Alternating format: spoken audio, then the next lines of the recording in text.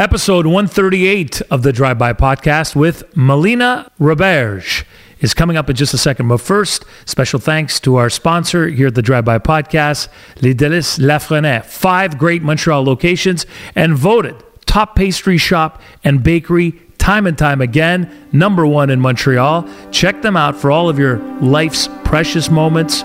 Custom cakes, they make those as well. Go to lesdeliceslafresnaye.com. This is the Drive-By with Freeway Frank.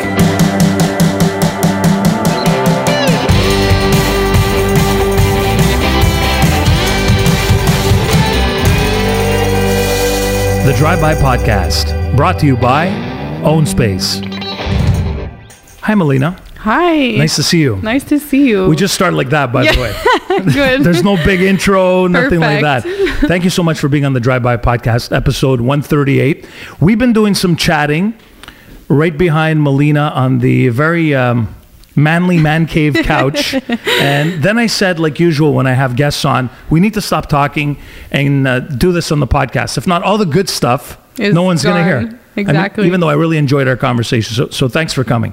In a nutshell, because there's so much stuff that I want to ask you. And your story gained international attention. Mm-hmm. Notorious. You have this notorious story and face now around the world. But I want to cut through a lot of the BS that maybe your typical media outlets that I may have been part of the past, but no longer, painted you and Isabel. We're going to start from the beginning because there's a lot to talk about. Basically, back in 2016, you were on a cruise ship along with 5 other people where there may have been some drug smuggling involved. So I don't know if the proper term is drug mule or whatever you want to call it, but you end up, this crew of 6 people smuggling 95 kilos of cocaine into Sydney, Australia, and you get caught. You go to jail and you spend 5 years in jail. Insane. Yeah. When you just from the start, when you look back at it after I said that, can you believe that this is what happened to you? Do you wake up every morning and do you still think about it? And of course you still think about it, but is it the first thing you think about when you wake up and the last thing you think about when you go to bed, or you've moved past that now? No, I think I wouldn't say I went past it. I just made peace with it. Because I think for a long time when I came back, I was still dreaming about it. I was waking up in the morning, like stressing out because I thought I was still there. And it was just like adapting to my normal life again, accepting that I'm back home. But I don't think about it anymore when I wake up or when I go to bed. It's mostly when just little things. Like sometimes I'll be walking in Montreal and I see beautiful graffiti or whatnot, and I'll be appreciating that, or just going out to grab a coffee, because it's all things that when I was in jail I was thinking about and I couldn't wait to do and have my freedom back. So it's not necessarily that I think about it all the time. It's just like some situations will remind me of how I felt when I was over there, and to keep being grateful, because I think we forget a little bit sometimes until something happens to us. Then you're like, oh, I appreciate life. Yeah, for sure. And every day we have on this planet. Yeah. It is, when I think about it, I really do believe, and I'm not just saying this, I believe it could have happened to anyone. A lot of people, when you hear people talk about your story, will say, well, they did it and they had to pay for their mistake, and it was a crime, and they went to jail, and they didn't have to make that decision. I'm a true believer that we all make mistakes in life, and this was a terrible, some bigger than others. Wow, this was a massive mistake. But okay, let's go back. So you grew up here in Quebec, in the Montreal area, in Granby. On the South Shore. So Are you from there? Well, I'm not from there, but I've been living in Brossard for 6 years. 30-ish minutes away. Yeah, exactly. Yeah. From where you are. So you grew up. Was your childhood normal? Very. Now, because I'm trying to understand, okay, we'll paint a portrait. Let's paint a portrait, because how did this happen? I want to know. Your childhood was very normal. Mm-hmm. Two loving parents, nothing missing, always food on the table. It's just a regular life. But when I was younger, I was someone that struggled a lot with my self-esteem, and I thought that I wasn't pretty, and I was kind of overweight when I was younger, and some people would be good at pointing it and making me feel bad or ugly. And that's something that was stuck in me for a long time, and still today. I think that words are very powerful, and that's one thing that people have to be careful, is because it has more weight than we think most often. But yeah, I was a bit overweight and went to high school and did my years in high school, and at some point, I think it was in secondaire 3, how do you say in English? Secondary 3. Secondary 3. I started using drugs, ecstasy, speed, whatever, because I was in the wrong group of friends, obviously. And then I started to lose weight. And when I started to lose weight, I started to get, like, people were noticing me more. People were telling me that I looked better, and I got my braces off and felt better about myself. And that's, like, I'm putting this in a nutshell. It was, over a few years. But all in all, when I lost weight, that's when I started to get attention, which I didn't for a very long time. And I loved it. And I always wanted more. And I feel like all decisions that I was taking was in relation to, was I going to get attention, or was someone going to tell me something that would make me feel good about myself? And when I left high school, I started to work in different jobs. And at some point that was back in, if I'm not wrong, it was 2013 or 2014 that I started to work for a big jewelry store. And I was promoted to manager in Montreal. So I was working a lot, 60 hours a week. I was making a really good salary. I was, had my apartment, my car. I had a roommate with me, and everything was fine. But a lot of the girls that I used to hang out with were, and that's not, like, I'm not judging anybody working in this area, but a lot of them were sex workers. And I was one of the only ones that wasn't in this industry. But I think everybody knows that sex workers make quite a lot of money, depending on a lot of things, but generally. Escorting?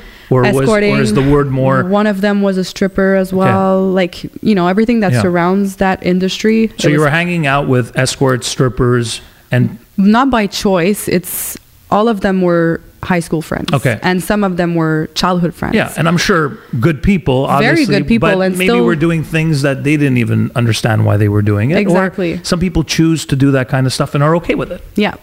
And there's no judgment. Again, everybody does what they want with their life. But with me being around them, you see them spending money like it's not a big deal, and purses and food and clothes and everything that I was working so hard to get. But I had a good salary, but I wasn't making a ton.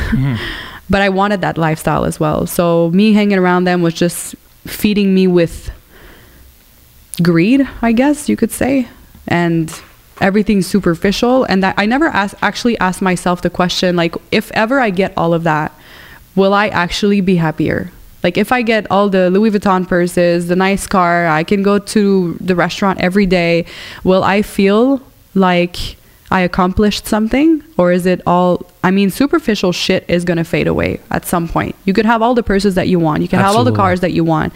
If you don't have love in your day-to-day life, if you don't feel like you have genuine relationships with people that want you in their life for the right reasons and for who you are and not what you have to, bring to the table in terms of money or whatnot, superficial is not the key. You know what I mean? I had to learn this the hard way by having all of that taken away from me overnight. And basically. I think a lot of people do learn it eventually, some harder than others. Yeah. You really had to learn it the hard way. Yeah, for sure. There's nothing worse than, there is worse. There is worse. Death for sure. is, you wouldn't be here today. No. And I was fortunate, even though I went to jail in the country that's the furthest from Canada. Crazy. You know what I mean? Yeah. I had no family over there, no friends. I had one person that I knew, and we weren't very, very close once we were incarcerated. So you feel very much alone, but it could have been worse. I could have been arrested in another country, could have been sleeping on the floor. You know what I mean? Australia and Canada are pretty much hand in hand in terms of apparently the system, it works pretty much the same way. We're both under the queen, you know what I mean? We all have the Absolutely. same privileges. Yes. So I don't think it was hell on earth in terms of where I was living. It was mostly people, like who you live with was the hardest, and not having anybody to like talk to except your family, which you have 6 minutes a day. It's more the personalities that you encounter in the jail, the day-to-day stuff in the jail. But the guards. Had you been, can you imagine this happen in a port of Mexico No. or you're a Mexican jail Hell or no. any third world country?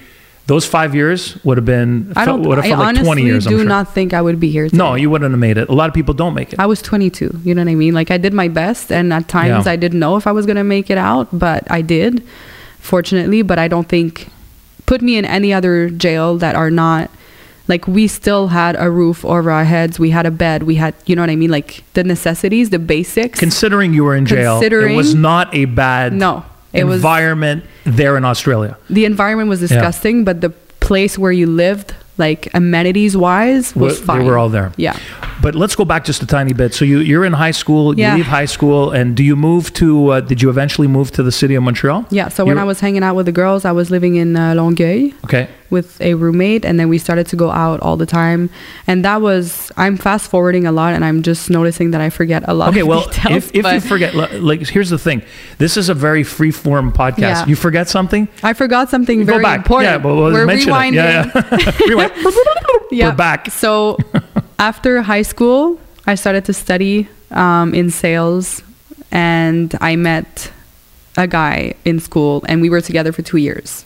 I'm not gonna like make it super long, but this particular relationship was very toxic in a way that I wasn't allowed to have social media. I wasn't allowed to see my friends. I wasn't allowed to go in certain places because I found out later on that he would bring other girls to those places, and he was scared that the staff would eventually do 1 + 1 and tell me. So he was a very controlling, manipulative. Yeah, 100%. And I should have left. Your age, older? When I met him, I was probably 17. Okay. And he was? Same age. So eventually I left him. And when I left him, I felt like an animal in a cage that was finally released. And one thing about me, and I'm still like that today, and that's something I have to work on, is if I feel like I'm being pulled back, when you let me go, I'm gonna like be 1,000% out there, not like a little bit.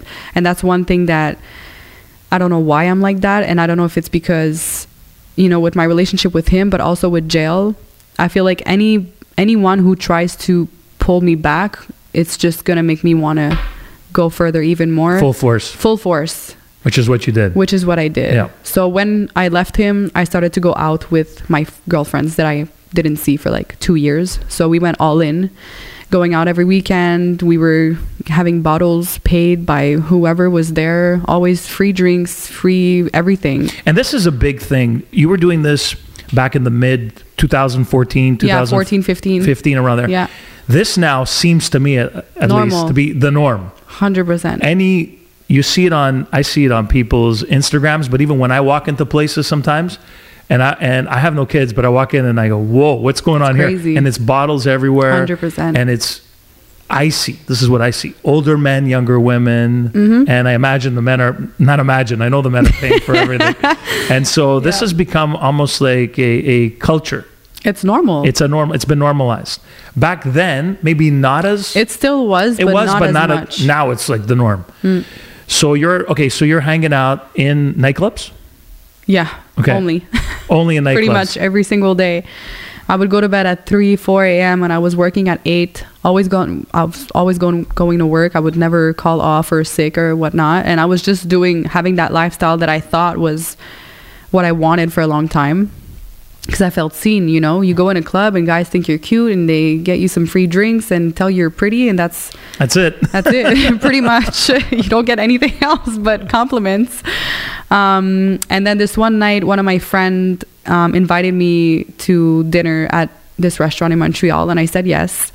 And I went there, and this older man was sitting at the table, and she told me prior to me arriving there that this guy was there, and he was always paying for everybody that was eating with him, like however many people there were at the table, he would was a always rich bring. man, and He was a rich man, and he would take he the loved bill. to be in the company Exactly. of younger women. Yeah. So this guy was what? How old? He was in his end of 40s, maybe. Okay. Beginning of 50s, something like that. So I went there, and I wasn't sitting right in front of him at the beginning, so we didn't really talk. We introduced ourselves at the beginning, and that was it. And I was talking to my friend all night, and at some point we all started to do like musical chair and talking to everybody that was there, and I ended up being in front of him, and he was asking me how I was and what my life looked like, and I just got out of the relationship with my ex, so I told him all of that, and he was like, oh my god, like, you're too pretty to have gone through that, and you deserve so much better, blah blah blah. And how old are you now at this point? I was 20 years old. Yeah, 19 or 20, Okay. I think, around that. And then we went out after. He paid for everybody. We went out, bottles, everything, and we gave each other's number. Now, can I ask you, okay, Yeah.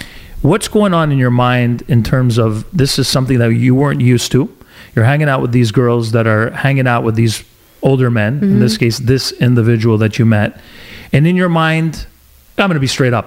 Go. You're using him, or you're interested in him I'm not in interested. a weird way. You're just interested in what I he's just giving don't you. care. Yeah, but you like the fact that you're getting free stuff. Yeah, for sure. Who wouldn't at that point? But in the same, I wasn't the only one. That was, if he would have only paid for my bill, it would have been weird to me. And He was I don't paying think for a bunch of girls. everybody. Okay. You know what Your I mean? whole So I group. How wasn't many girls? singled out. That night there was guys too. Okay. We would have been like 10 or 12 people around the table, something like that. And it was so awesome. Like, that night was so cool. We had so much fun. But yeah, and then from that point on, we stayed in contact, and pretty much every week he would go out to dinner with friends, girlfriends, whatever. Like, I was never ever alone with him, ever. And he would just be like, oh, tonight we're going there if you want to join. And then I'd finish work, go home, get ready, have a glass of wine, and leave. Did you ever think there was an ulterior motive? Ever, never, ever. Not even, it didn't even Not cross your mind. even. What's this older guy want from me? No, because Beautiful young woman. like I said, it's not only me.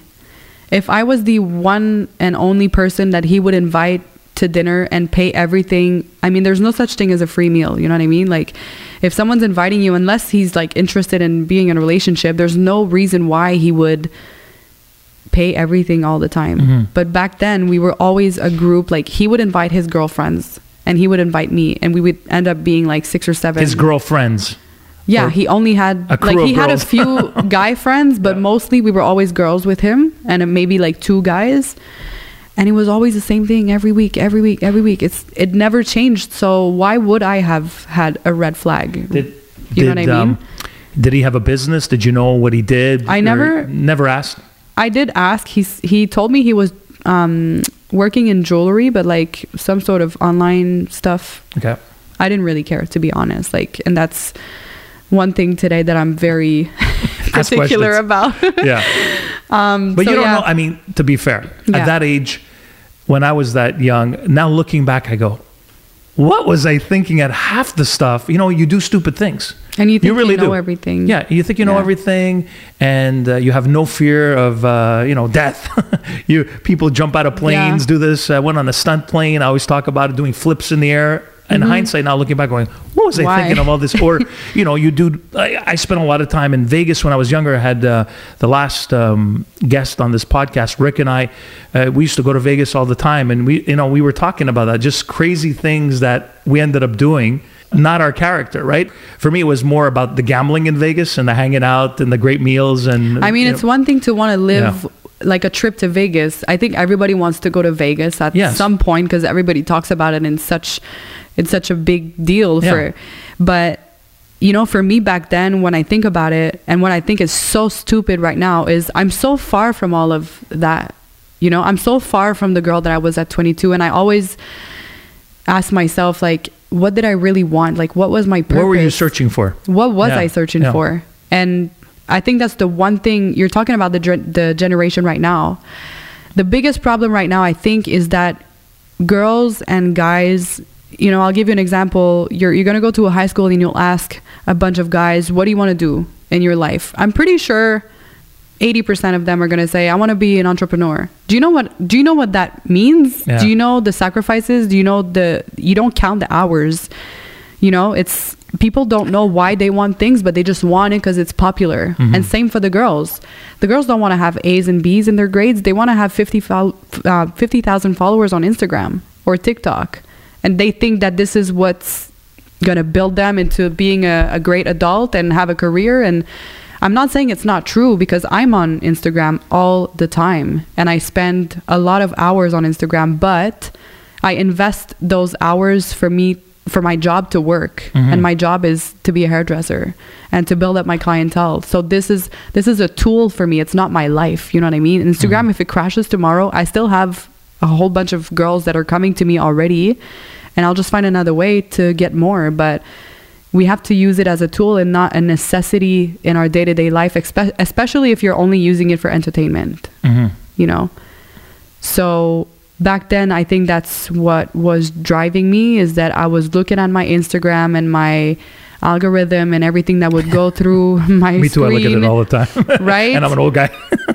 But I was seeing all these girls that had perfect bodies, perfect life, cars, money, guys with big ass flowers coming to them every day, and think this is real life and this is what I want. But why? Do I really care? I didn't give a fuck. Yeah. Even today, I'm so good in my life. I have my own place. I have my dog. I don't need anybody to bring me flowers. I can buy myself flowers. Sorry. Anyway, where I'm going with that is everything that I was doing back then was driven by superficiality, everything. Yeah. You know? Yeah. And after hanging around this guy for a while, he started to introduce me to his friends, his guy friends. And I'm just lowering the mic so that we could see your face. My face. Yeah. Yeah, he would introduce me to some of his friends, and that was like maybe a year in that we knew each other. And mind you, this guy became my really good friend, saying like, we never were sexually intimate together. We never kissed. We never slept together in the same bed. It was truly a friend. This older gentleman. Yes. Okay. I'm from the school of thought, Generation X, when I was, back in the day, your age group, even though I was a guy, if I was hanging out with a woman, or if I were single today and I'm hanging out with somebody that's way, way younger than me, there has to be a motive for doing it. Most of the time it's because men are into younger women. Yeah. Okay. But this really never crossed your mind. You never, he just wants to be my friend. Because I don't believe men and women can truly be friends. And this is not the woman's fault. This is the guy's, at some point, the guy's going to fall for you. But you didn't even think for a second. No, because he never actually behaved in a way that I would think he was into me. So he just wanted to hang out with you. Yes. And also, let's say on Thursday and Saturday, I couldn't be there because I had other plans. He would still post stories with other girls. Okay. And he was always the same with everybody. He was just a nice guy. He was just a nice guy that was friendly with everyone. Everybody knew him. Like, he was welcomed in every single places we went to Montreal. Everybody knew him.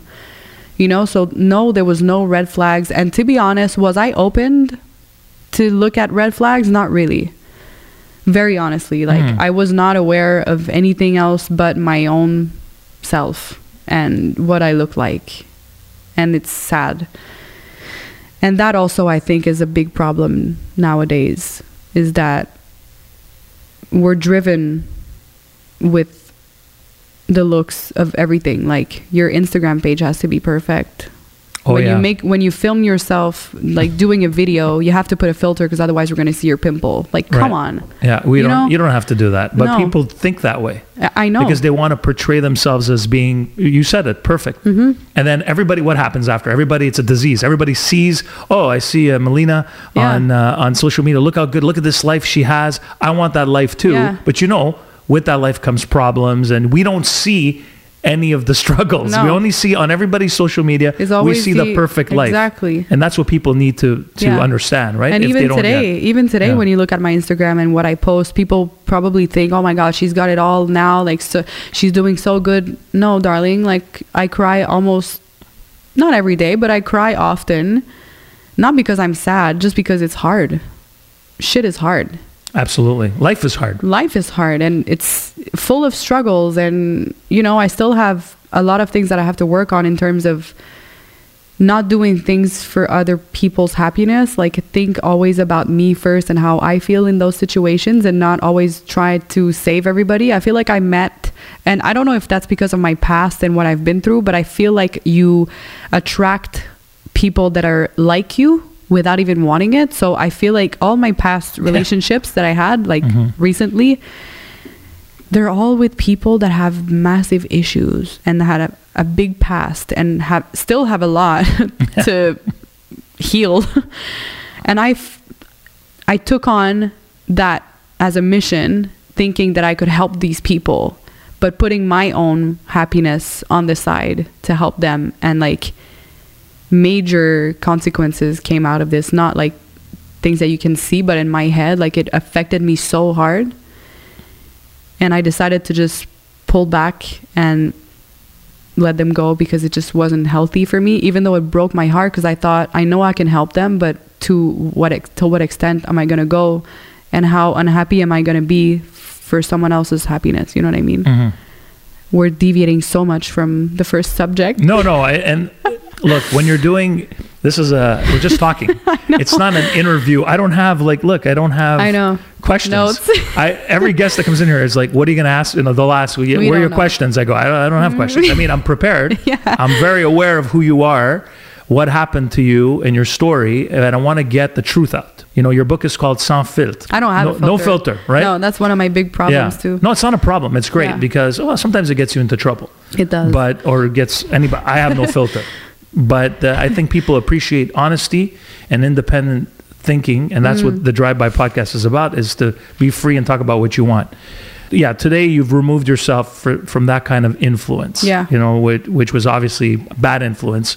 But going back to, so you're hanging out with this guy, older gentleman in the nightclubs. He's paying for you, not only you, bunch of other girls who are in your circle, drinks, I imagine designer gifts as well, stuff like that. Not really. No, mostly taking food and dinners and bottles, whatnot. Yeah, and hanging out. Yeah. Drugs? No drugs. No, I wasn't using. Okay. I'm still not, but I was never like a drug user. Okay, so you never. When I was in high school, and then I stopped after a year. And and then he was someone that I would call whenever something would happen in my family, and vice versa. He would talk to me about his wife, and to me, he was a friend, a genuine friend. So he was married. I don't know if he was. I can't remember if he was married. I know he has, or he had. I don't know anymore. He had someone in his life that wasn't in Canada. She was in another country, and he found it really hard to have like a long distance relationship. Is that true? I don't even know.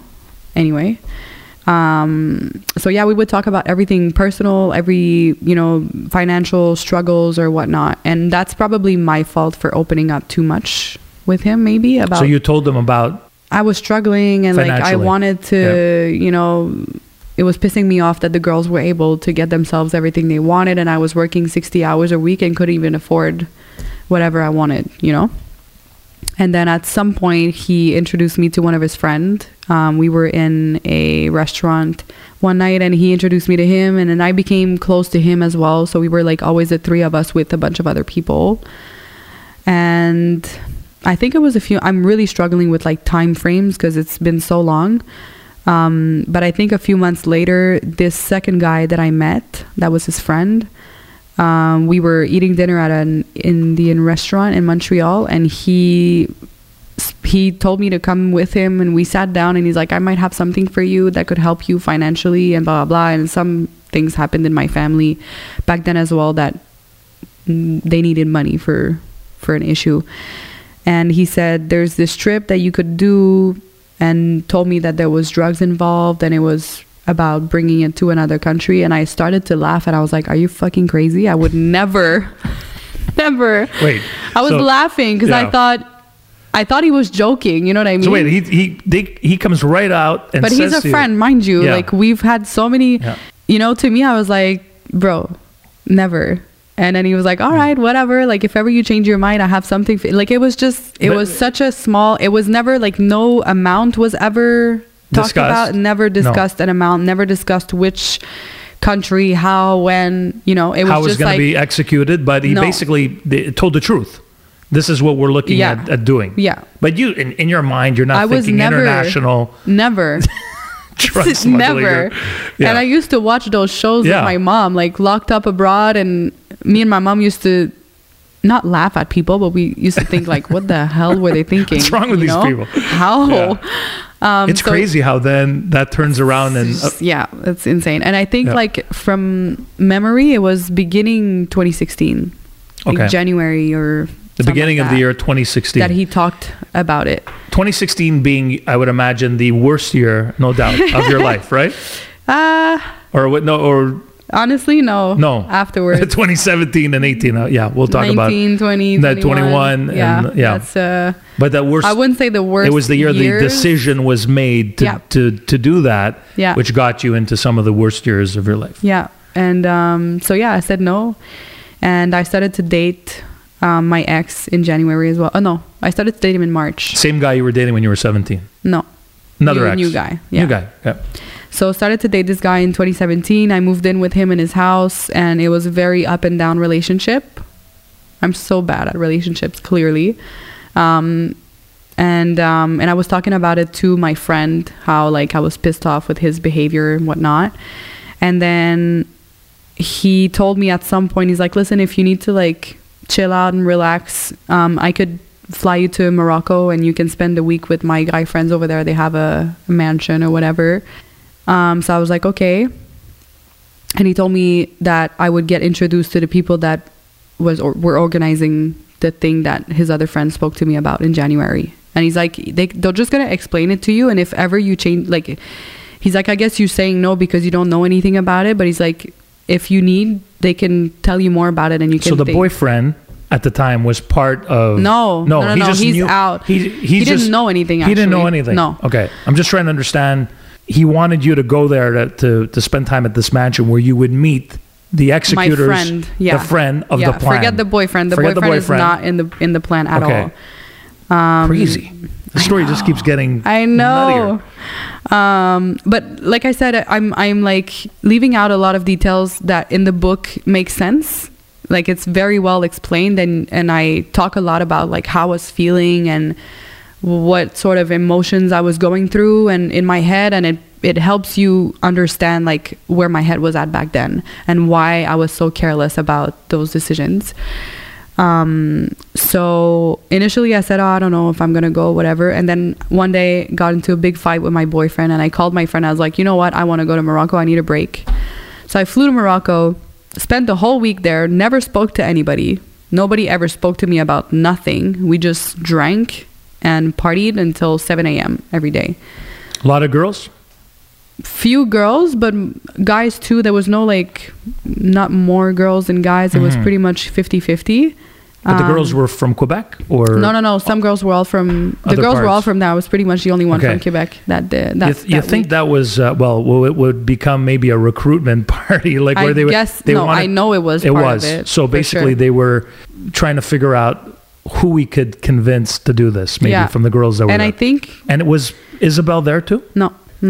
And I think you could tell I was a very loyal friend. Like some situations happened in Montreal. Like I don't know, one of the friend that I had would get into an argument with another guy at a bar, and I was always defending him. You know what I mean? It's like I was very protective of my friends. So I think that's a good quality for a mule, I guess. they recognize that. So yeah, I spent the week in Morocco, and then I came back and life went on. And I think it's in July. Hang on, let me puzzle this back together. The cruise ship was leaving on the 7th of July. And 2 weeks before the departure of the cruise, the guy that spoke to me about that thing initially called me. And he's like, Melina, the cruise that's supposed to leave in July, there's one person that can't go anymore. So there was 5. Is that right? Or 7? Oh my God. Well, according to I watched some documentary, Yeah. French documentary, and they said it was 6 people. Yeah, that's right. Yeah. So 2 per room. Thank you. Yes. And you were in the room. Okay, so first of all, the person that you were that was implicated in this was Isabelle Yeah. Legacy. Yeah. Okay. And so you were in a room together. Yeah. 2 other guys were in another room, and 2 other guys in another room. Yeah, exactly. On the Princess Cruise. Yeah. Okay. But initially, I wasn't supposed to be there.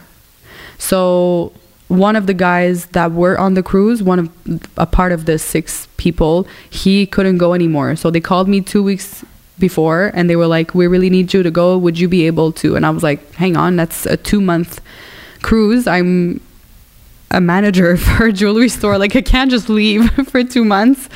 And he was like, "Well, if it's something you would consider, just look at what you could do and then let me know."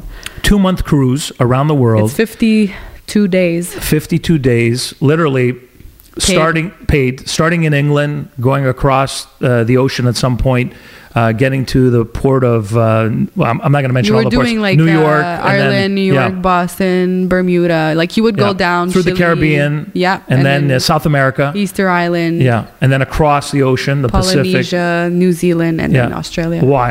Wild. 52 days. I believe the ticket price was $22,000 a ticket. According to the investigative journalists. These tickets were paid for the 6 people at some travel agency, from what I understand, what I read about. Cash. So I think red flags going up all over the place in cash. I didn't know that at the time. Of course not. So for you, this is the trip of a lifetime. I mean, when are you going to get an opportunity to go around the world, right? Exactly. And you're thinking, what could this possibly be? You're not thinking 95 kilos of cocaine. You're not thinking $60 million street value. No one ever talked about quantity ever. So, and that was probably one thing I should have inquired. Looking back, even if it were, but we didn't really have anything kilo, to do with. We didn't have much implication in, like, we weren't supposed to touch anything. We were just there to make it look like we're all on vacation together. Okay, you know what I mean? So none of the how many bags were there that they found? I don't know. In our suitcase, it was 23 kilos that we had. In your suitcase? In our suitcase. Both your suitcases? Our cabin. No, just one. One suitcase in the cabin. And you were told, obviously it was locked. You were told, don't touch it. It was just there. Yeah, pretty much. No part of you and Isabel, were you like nervous? I was freaking out. What do you mean? Well, this is what I'm trying to understand. No, I'm not. For me, I'm not made of rocks. Yeah, I was freaking out at that point. But especially because it wasn't like we weren't supposed to have anything in the room in the first place. Like, we were not supposed to touch it. We were not supposed to have anything. So the plans. So basically, we went around the world. I said yes to go. I took off my job. I was just like, I want to go. What did you tell your parents? I told my parents that my friend found this, how do you say, like, this big special on a cruise. Like, the more people there are, the less expensive it is. And he wanted to offer me some sort of bullshit that, big special. Thanks to my parents, never believed me. Wow. But I was the most hard-headed person you would ever meet, and nothing you could tell me would make me change my mind. And today I am not. It depends. But today I worked on that a lot. And I should have listened to my mom and my dad, and I didn't. They knew I was bullshitting them. They knew it wasn't true, but what could they do? You know, they had no idea what it was. They just thought, there's no way someone's going to pay a cruise for you. And not want something in return. You know, and something, which makes so much sense. Of course. Now it makes, in hindsight, you're like... It makes so much sense. But yeah, and I said yes. I left my job and I went. And how did you meet, or when did you meet Isabel? It was if I'm not wrong, it was 2 months before. Like, we knew each other. I saw her a few times, in the nightclubs, but we never like were friends. I didn't know her much. She was 28 at the time and I was 22. So we still had a few years difference. And she had her own group of friends. I had mine. So we basically got to know each other when we got on the cruise together. The media, so legacy media, or what was formerly known as mainstream media, portrayed you both. You know, they called you. Okay, there were porn many. Star? Well, there were many headlines. There were as a matter of fact, the biggest one was the Cocaine Cuties, which hit international news. I cannot stand it. What's the other one I saw? They labeled Isabel as a porn star, and you as an escort. Yeah. Also because so this is basically that was the hardest thing for me to deal with when I came back as well. Was she a porn star? No, she was never. She was like doing maybe Both of us were never porn stars in the sex industry doing that at stuff. all. Okay. No. Is it because you were hanging, like you said at the beginning of the podcast, you were hanging with people who were doing it? Yeah. When we received the brief of evidence, the police obviously in Canada were doing their own investigation, and they went through all the people that I was hanging out with, and they basically wrote, we think that she might be in either escort industry or have a pimp or whatever. Mm-hmm. Which wasn't the case. Never. Okay. And that's pretty much where it started. And I guess, like, as I mentioned, when I was in court, when I pleaded guilty, I called my friend in Montreal my sugar daddy, because that was our defense. And a sugar daddy can be a lot of things. You know what I mean? You don't have to be sexually interactive. So I hear that the ones today, there's a lot of them not providing sex. And even, you know, there's so many different definitions that you could use as to say someone's your sugar daddy. I said that because he would literally pay all my dinners and pay alcohol, and it's not necessarily, and even an escort, like if you actually look at the definition of an escort, it's not a sexual. Escorting someone is you're tagging along. Yeah. So your arm candy. Exactly. Yeah. So this is what because we had to portray like my life back in Montreal for my defense, and this is the choice of words that we used, and that's what also followed me back here when I came back, and also during the whole investigation. And a lot of things that, you know, just saying that someone's a porn star, it's fucking wrong if you don't know for a fact that she is, because even though we don't have a criminal record here, we only have one in Australia. If Isabel wants to find a job here, I don't think that everybody's going to want to hire a formal escort or a formal porn star. These are really big words, and it's not true. And it's fucked up that the media said all of that. And even Isabel did a documentary, and in her documentary, it was a 3-part documentary, and they went back to Australia and they interviewed people that were on the cruise with us, and they interviewed a few channels. I can't remember which one it was. Like, they asked whoever was doing the interviews or whoever was talking about our story, they were like, why did you say all those things? And they were like, because that's why people listen to it and watch the show. That's exactly why. And it sucks. It sucks. And they said we milked it. Like, it was the perfect story. 2 young girls on a cruise ship around the world in bikinis and importing cocaine and all. Everyone's tweeting about it and blah, blah, blah, saying cocaine, it was a massive, cocaine whatever. Cuties, like, I saw cocaine cuties, it was the opportunity cocaine cowgirls, all this stuff. Exactly. Escorts. Cowgirls. That's the one I hated. That's another one, yeah. You're not even from Alberta, Calgary, or Texas, but now you're wearing a cowboy hat. But no, it was, look, having worked in the media, I know they want what's juicy. They want the juicy headline. Even doing a morning show, you know, we'd say it a certain way. How are you going to execute it? We'd come up with it, and they'd say, well, no, say it this way, because if you say it this way, it's juicier. So that's what media is going to do. So you weren't a porn star, you weren't an escort, you were hanging around in that milieu of people, and you were hanging with a man who technically was providing you with a lot of stuff, food mostly, and drinks, and in this case a trip. A sugar daddy minus, you're saying no sexual relationship. Never, ever. Yeah. And little brackets, I don't hate the media. Still your job.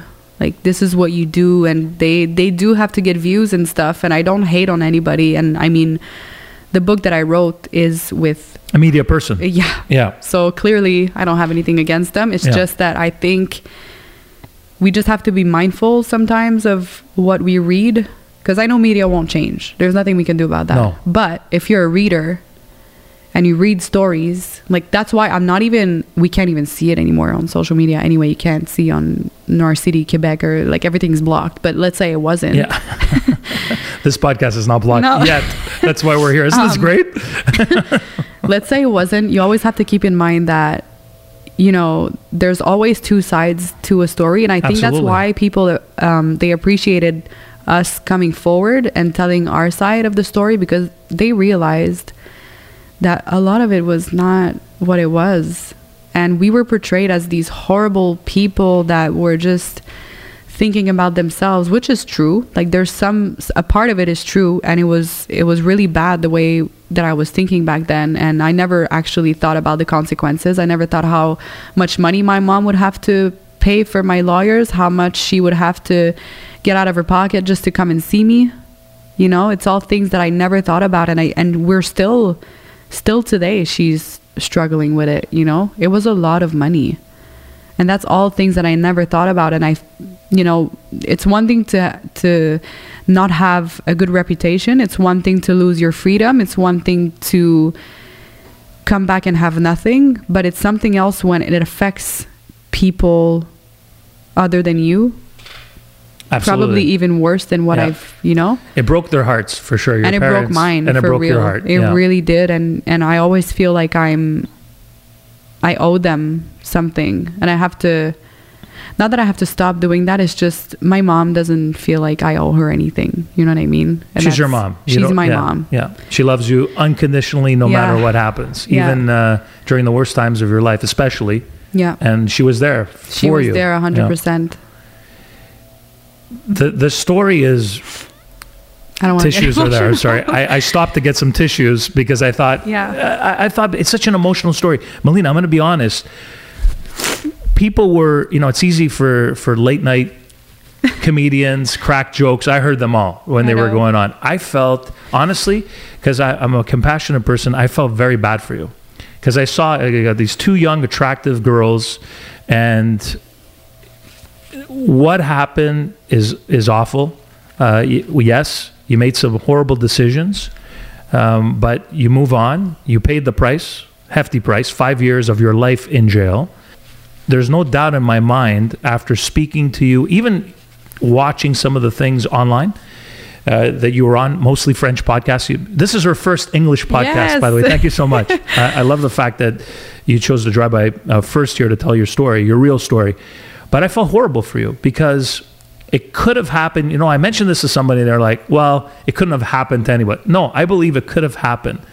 This type of story does happen to normal, regular people from a good family, which is your story. It happens because you're wrong place, wrong time. Maybe you're in need of some financial help.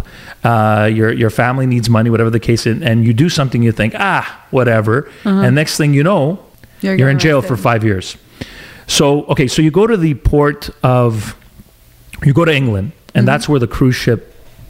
It was Ireland. No, you're right. London. In England. Yeah. In London, England. Yeah. That's where the Princess Cruise, luxurious cruise liner, that's where you start your voyage. 52 days. When are you arrested? How does that happen? Were you on the cruise for how many days? 52 days? And then you arrive in Sydney? How did it happen? I think we had a few more days to go, but we got arrested in Sydney. Yes. So we did like New Zealand and then Sydney, and we were supposed to do Sydney to Brisbane, if I'm not wrong, and that was another 2 or 3 days. Okay, so this was day... -3. -3. So this was day... like day 49. Yeah, whatever. It's like an episode of Big Brother. Right? Same it's thing. Day 49, and you arrive in Sydney. Yeah. And you had no inclination as to what was about to happen. No. I mean, I won't say I don't have any inclination because I have a good sixth sense. Yes. And I felt... She felt something. Yes, because, during the whole trip, we didn't have anything. We didn't have anything in the cabin. It's only 2 days before Sydney that... Back to episode 138 of the Drive-By podcast in just a second. But first, I want to tell you about the place in Montreal with their 5 locations around the island of Montreal to go to when you're thinking desserts, when you're thinking maybe you're getting ready for a big life celebration, big birthday bash, you want a custom cake done. They've got all the themes. Basically, any theme you want, they can recreate with a cake. That's how good they are, and they've been doing this for a long time. It's Les Délices Lafrenière. Go to lesdeliceslafrenière.com or show up to any of their 5 locations in the Montreal area and create your custom cake. Desserts, when you're heading to somebody's house, you can never go empty-handed. Don't show up to somebody's house without bringing something. Go to Les Délices Lafrenière. Get hooked up with the lobster tails, cannoli, sweets, whatever it is you're looking for. They've got it all there and more. It's Les Délices Lafrenière. Someone on the cruise came to us and said, we need to put the suitcase in your cabin because we're going to get off in Sydney. We're going to check out and come back in to grab the suitcase and get it out. And in my head, I'm like, buddy, once you check out, you check out. You can't come back in. You give back your cards and... Yeah, there's no way they'll let you back in. Nothing else. So I started to panic, but I didn't say anything because what can you do anyway?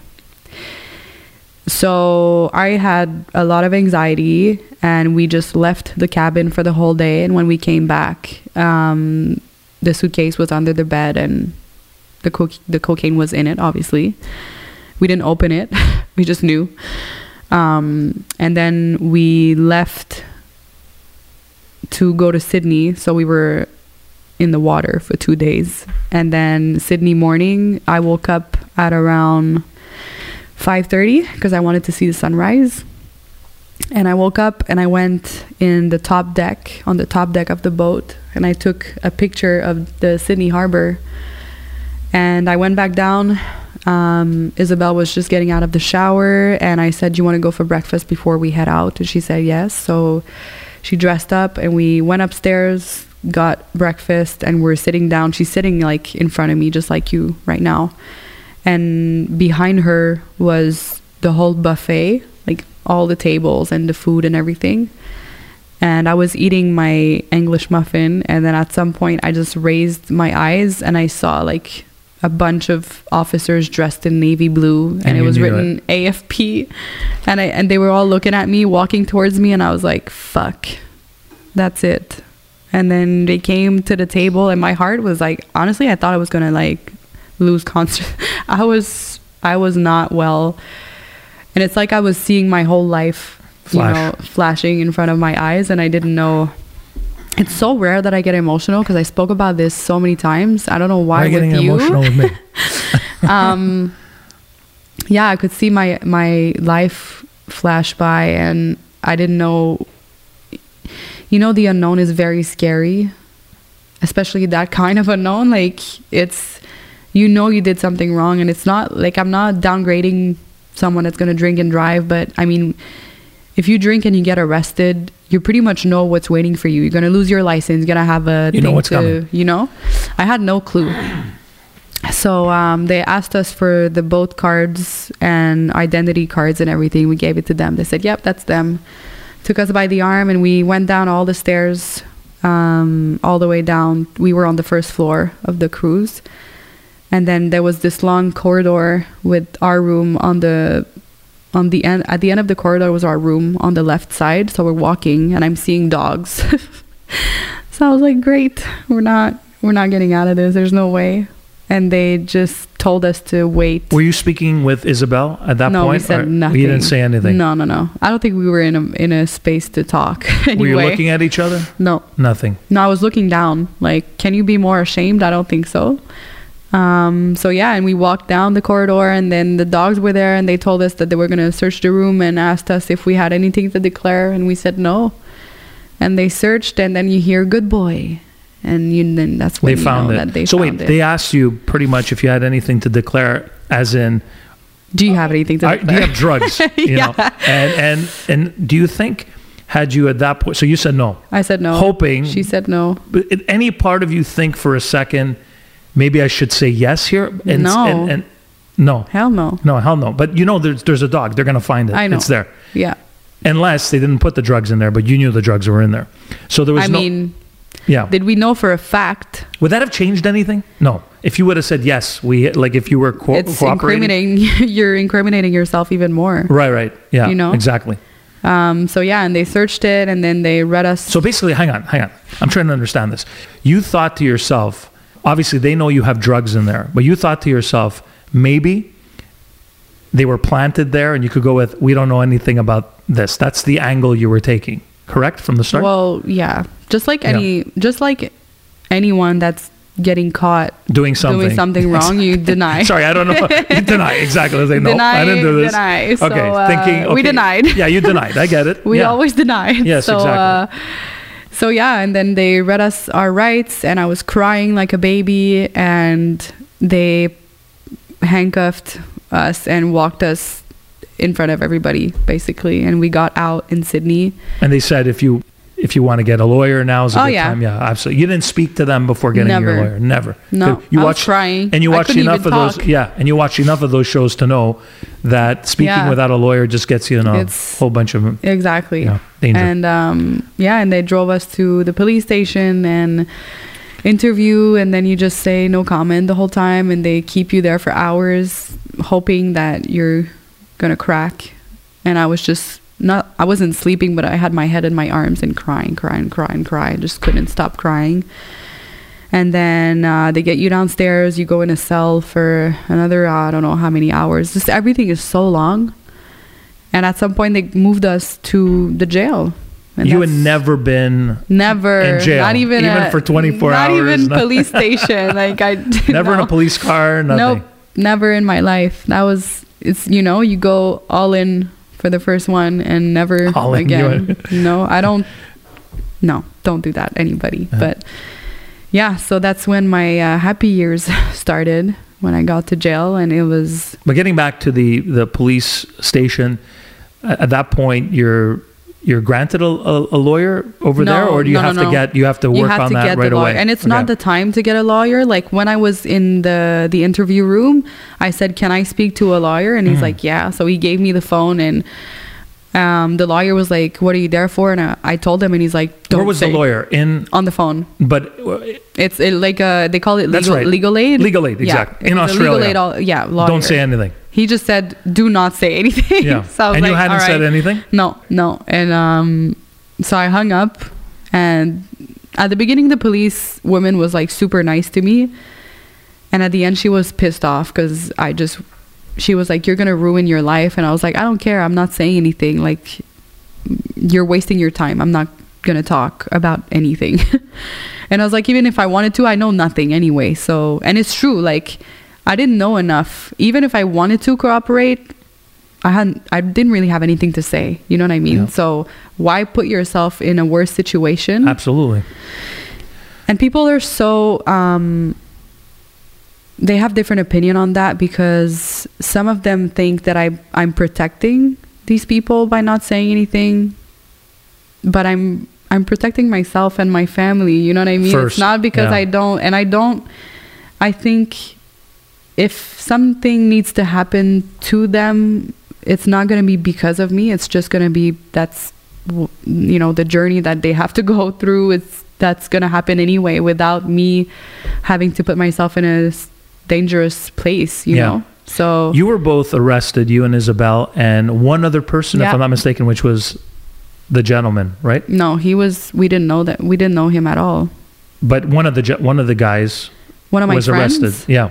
Yeah, both of them weren't on the cruise. But there was a man that was arrested with you. So right. That man was part of the 6 mules or whatever the case is. He was arrested. Yeah. You and Isabel both got 5 years? No, Isabel got 4 years, 3 months. I think he got the same, and I was the last one to get out. Okay, and you were the last one, you got 5 years. Yeah. But wasn't your sentence 8 years? Originally, and then the way it works is it's the same as in Canada. So you're gonna get a full sentence, and then like the bottom sentence is the time that you have to spend in jail, and the top sentence is the time that you have to do in parole. But because I'm not from Australia, once I'm released to do my top sentence, I don't have a visa. I'm not a citizen, so I don't do the parole. Right. So the bottom sentence was the time I did in jail, and the rest. But in saying that, I'm still on parole, because if I wanted to go back to Australia, let's say next week, I can, but I have to report. Oh, you have to report. I'm on parole. In Australia? Yeah. How long do you have to report in Australia I think it was 3.5 years. Okay. Does any part of you ever want to go back to Australia? No, I mean, I don't care. At that point, I would be like, the hell with Australia. I think there's a lot of other places I could go. Exactly. Before you had your 5 years at your all-inclusive in Australia, and it wasn't a fun all-inclusive, let me tell you. All right, so you get arrested, you speak to the lawyer. How long after all that? So then when you finally have the lawyer, where's the lawyer from? When you have the lawyer in... My lawyer? Yes, your actual lawyer now that defends you in court. Yeah. When you get the legit lawyer that's going to be with you all the way, is from Australia? No. Yeah, she was an Australian lawyer. Okay. So my mom, 2 weeks after I got arrested, her and my uncle flew to Australia to come and see me. That must have been an emotional... That was the hardest, truly the hardest part, I think. Not getting arrested, not getting out, not seeing my mom the first time, and like damn, you're making me cry today, Frank. I'm sorry. I don't mean to. I think I know you don't. I think your don't story, know why I'm so emotional.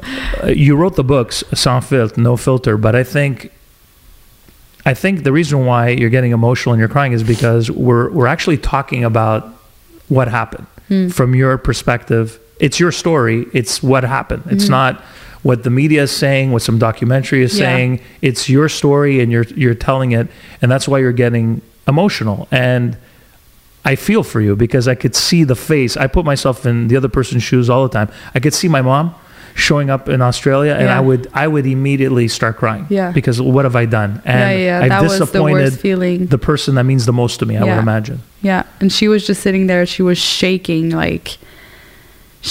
so bad, and I took her in my arms, and we were both sobbing. Like, even the officers had teared up because everybody knew about the story, you know what I mean? It was everywhere. Yeah. And she kept asking me if I was okay, like, was I eating, were people taking care of me? And she was so worried. Like, I've never seen my mom so worried and so stressed. And it was, honestly, it's like disappointing your parents is like another level. It hits different. It's just yeah. So then we talked, and she was staying for a week with and thank God my uncle was there. I don't know how she would have done it.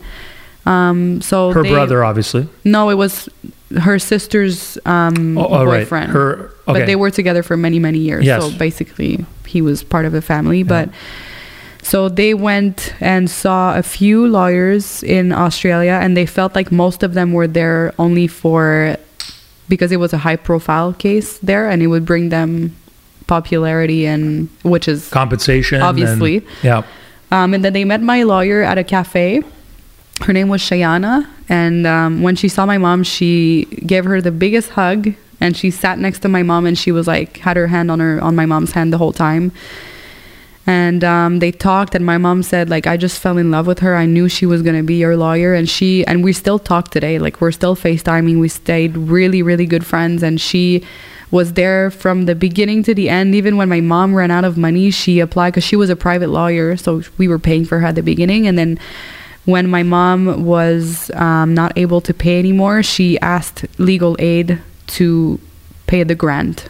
So they were giving her salary, which was way less than what she usually makes. So you felt like, because when you watch a lot of these shows on television, you hear about that. The lawyer really, at some point, they've made money, they've done well, and they know they're getting a lot of publicity and fame with one of these, this case being one of the biggest internationally that's come out in a long time, around that time.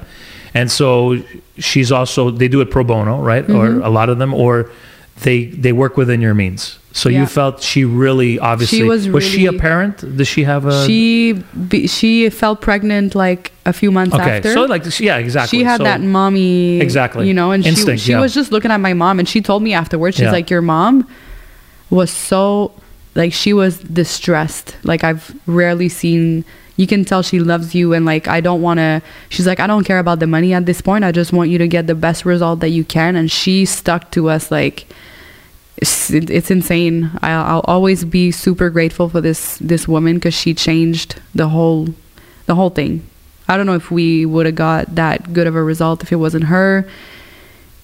Like, she did everything for us. So that really helped my mom to feel more confident and not stress anymore, stress less, because she knew I was in good hands. And then, she went back home after a week, and that was also a very hard moment, because I didn't know when I was going to see her again. Yeah. And that's it. I did my whole time, and there's so much that happened in jail as well. Like, but we could talk about it for hours. Well, we have hours. But what I'd like to know is, first of all, how long after you were arrested did it go to the trial? I pled guilty. It took about a year and a half, almost 2 years. At any point, did you want to when you were speaking to your lawyer, did you want to plead innocent, obviously? Of course, and then the we lawyer did at the said, beginning. here's the deal.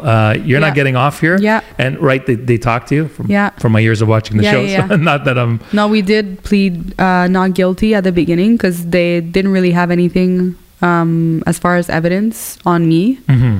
And that divided a lot me and Isabel as well, which is understandable. And that's something that She had her own lawyer. She had her own lawyer. Yeah. She pled guilty from the get-go. And we talked about it, and we're in good terms today, but that was like a very big disagreement that we had for a long time. We didn't really speak for a long time. We spoke when I came back, and today we're good. You know, we're not friends, but we're in good terms, and I appreciate the conversations that we had. And it kind of brought us closure on all of that, because that was like pretty much the only thing that was still up in the air. We didn't really know. Yeah. So your lawyer pretty much tells you your best shot at getting out here is to plead guilty and a trial. Yeah. So we stayed not guilty for a long time. And then when it was about a week before the trial started, and the other man that got arrested with us, he also pled not guilty. And then both of us were going to trial together because it was the same case. And a week before trial, my lawyer called me and she said, bad idea. And I'm not going to mention why, but there was just no way that we would win the trial at this point. So if you don't win the trial, what are you looking at? A lot more fucking time than I did. Double the time? I don't even remember, but they have to go with like the books. Right. So the amount of drugs equaled that amount of years. Yeah, and she was like, Melina, you do not want to risk it. Yeah. And Isabel was already sentenced, and she said, you're going to have to get comparative sentence to her because you're the co-accused and it's the same amount, and you know you're going to get more time obviously because you pled guilty later, and you pled guilty a week before a trial, which is cost of money to you know. So you got what, an extra 6 months? It's a lot less. It wasn't 6 months more? I had, I can't remember now. But you spent, was it 5 years to the day or 4 years, 9 months? Okay, so almost, just under 5 years. Yeah, so... messed up, man. That's crazy, 5 years. Yeah, and then I pled guilty, and we went to court, and I got my sentence, and I was pretty happy with it, because I thought I was going to do at least 6. That's what my lawyer told me, so we were really happy with the result. And then from the day that you know when you're going home, I feel like time... It doesn't go faster, but it's not as painful because now you know when... What date did you get out of jail? 27th of May, 2021. Which has become a significant day. It's at 9 a.m. Yeah. It's an anniversary, a big anniversary. That's the day you were free. It is. When you heard, I can just imagine, you're in the court. Was the court... Did it have an audience? Did it have a lot of people? Sure. It was full. Your mom and uncle were... My mom couldn't be there. Okay. But the media, this was everybody. massive. Yeah, I saw some of the footage. Yeah. So you're there, and what's going through your mind when the judge is reading the verdict? Any part of you think, like, what's going through your mind? I was shaking. And your lawyer was holding your hand? No, I was alone in the box. You were alone? Okay, wait, so in Australia... So you're like on the side, and let's say I'm sitting here... Yeah, there's a plexi. You're sitting here, and the judge is like up there, and then you have the audience here. My lawyer was like maybe 2-3 meters away from me, but she wasn't with me. Right, but usually they do that with criminals, and criminal. I guess technically they viewed you as a criminal, but this was happening during COVID. Yeah. So is that why you're in? Because I know Australia was in. It wasn't like completely blocked. But you were afterwards, away. when I got sentenced, my lawyer came to see me, and I was able to hug her. So you were on, but you were by yourself. I was by myself. When the judge was reading the verdict. Yeah, and you don't understand anything. They just keep blah, blah, blah, blah, blah, blah, blah for like an hour. Yeah, and then it's like, can you just tell me 1, 2, 3, 6, 7, 20? Like, I just want to hear the number. Yeah, and you just want to hear it. And that's the last thing you hear. And I know, you hear the and words. then she said, and I couldn't really understand what because I mean, Australian accent is beautiful, but you don't understand much when you come from Canada. Yeah, and very special accent. And you were, your first language, was la langue maternelle is French, and I imagine... Your English is excellent, by the way. And I imagine your English got better in jail. I lost a little bit of my English because now it's been 2 years. Okay, but it's very good. Your grammar's excellent. Everything is good. But you learned all that mostly in Australia. Pretty much all of it. So when you're there, you're speaking English, broken English, right? I mean, I knew how to speak English, but only like in a niche, because I was working for the jewelry store. So when you would speak English, it would always be the same words. You know what I mean? Like I wasn't having conversations about different subjects. Yeah. Now look at you. I mean, it's amazing. It's one good thing, you know? Yeah, exactly. So yeah, I got, and she was reading. And at some point I just heard 8.5 years and I was like, what? And then I looked at my lawyer and she's like, she just did this. And I was like, okay. And she kept reading and then she said, whatever, 4 years, 9 months, and then 3.5 months on parole. And I was like, I wasn't sure if I heard right. And then I looked at her and my lawyer looked at me and she had no emotion on her face. And you just can't. You can't show that if you're happy.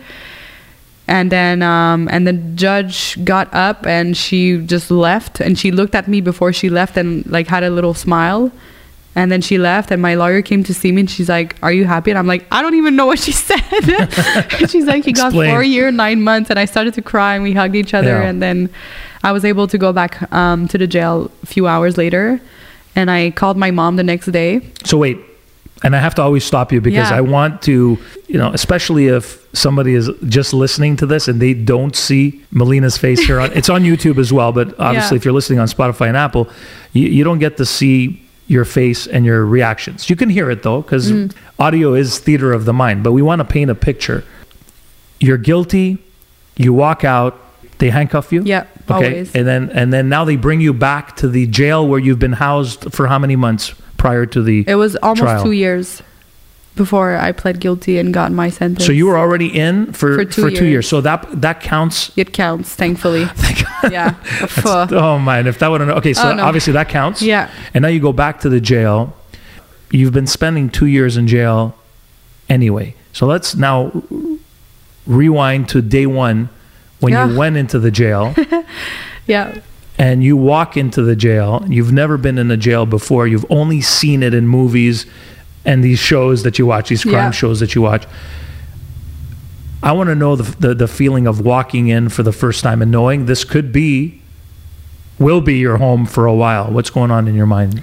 I mean, it was hard because you always have an image in your head of what jail is like because of movies or shows that you've watched or whatnot. And it kind of looks like it, to be honest. It's Australia, but it's not. It's not like American jails where it's like just cells, like blocks of cells and tables, and it's more refined. More like little buildings. Cubicles or buildings? Okay. Yeah, it's buildings with cells in it. And when we got out of the truck, we still had our handcuffs, but everybody knew who we were because it was everywhere on TV. So we got off the truck. You and Isabel. Yeah, together. And then as soon as women's jail, obviously. Women's jail, yes.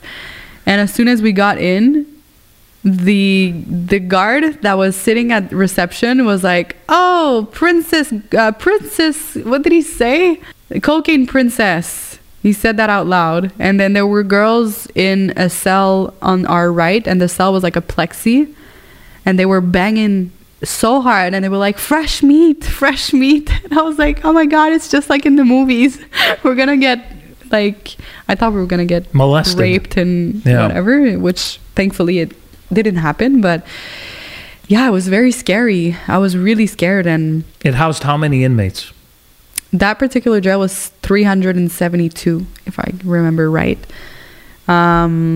So yeah, and then we got in and they registered us, made a mistake in my last name, and became Roberge. So all of a sudden you're Italian. Everybody was calling me Roberge. Yeah. Which is actually, in a way, I was you like, let it go. Like, maybe one day when I get out, these people can't find me. Yeah, that didn't work. Yeah.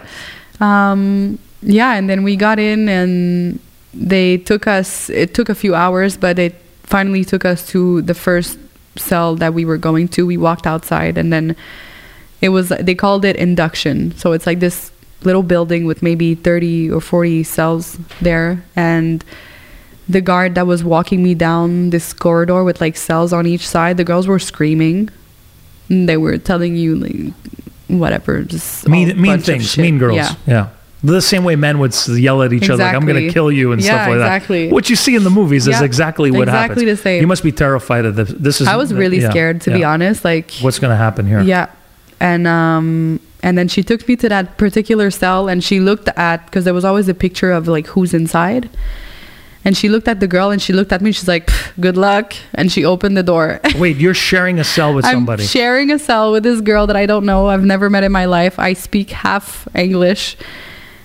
And I'm a Caucasian, 22-year-old female with green eyes and no drug issues. You know what I mean? Like, I looked like a baby. And I got in the cell, and there was like this table that was fixed on the wall. And she was sitting under the table trying to braid her hair, but you could tell like she was coming off some drugs or whatever. And because you still get drugs in jail, obviously. Yeah. Everything? I think so. I mean, I'd never used, but I know there was a lot of there was a lot of drugs going around. And she didn't say hi to me, so I sat down on the bed next to her. And at some point, she asked me where I was from, and there was no TV, so like she didn't know who I was just yet. And then we started to talk, and she was fairly nice with me. At the beginning, she was a bit hesitant, but afterwards she was like, oh my God, you're so young to be here. Why? And she kept asking me all those questions, and I was like, I can't tell you anything. I'm sorry. Where was she from? Australia. Younger as well? She was pretty much my age, I think. Okay. Yeah, or maybe like a little bit older, but not much. And she was in for how many years? Not long. Okay. There's a lot of in and outs over there. So she wasn't there for a long time? No. And then finally we went to bed, and they never turned off the lights. That's the one thing that was like, I was so annoyed. The lights were always on. There's a camera and a light just fixing you the whole night. So you really have zero privacy. There's a camera. No, not at all. And the toilet is there. You know, you have to sink and do toilet. your business in front of the other one. But that's not the worst part. I mean, today I have no issues with somebody. Nope, no problem. One day when you get married, or maybe you're living with somebody right now, I don't know, but no, I don't. It's I always find it awkward. I've been with Steph for 17 years, and it's still awkward. Like sometimes she makes an announcement, and I make an announcement. Okay, I'm going to the bathroom. Not the one in our bedroom. Not that one. You go to the other one, right? Oh my God! It's like, and then sometimes she's walked in on me, or I've walked in on her, and she's like, "Get out," because it's uncomfortable, right? So can you imagine 4 years and 9 months of doing your number 1 and 2, especially the 2 and more, and the 3, who knows? And you're doing all that stuff in a room with somebody else, and it's constant strangers. And how many inmates shared with you over the years?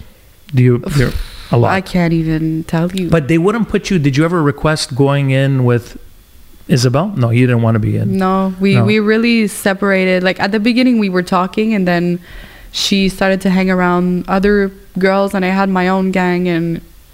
I had my own people group. And that was it. But like I said, we weren't really on good terms because of my decisions. You were mad. No, she was mad at me. She was mad at you. Which is understandable. Okay. Like, honestly, I do understand her. Yeah.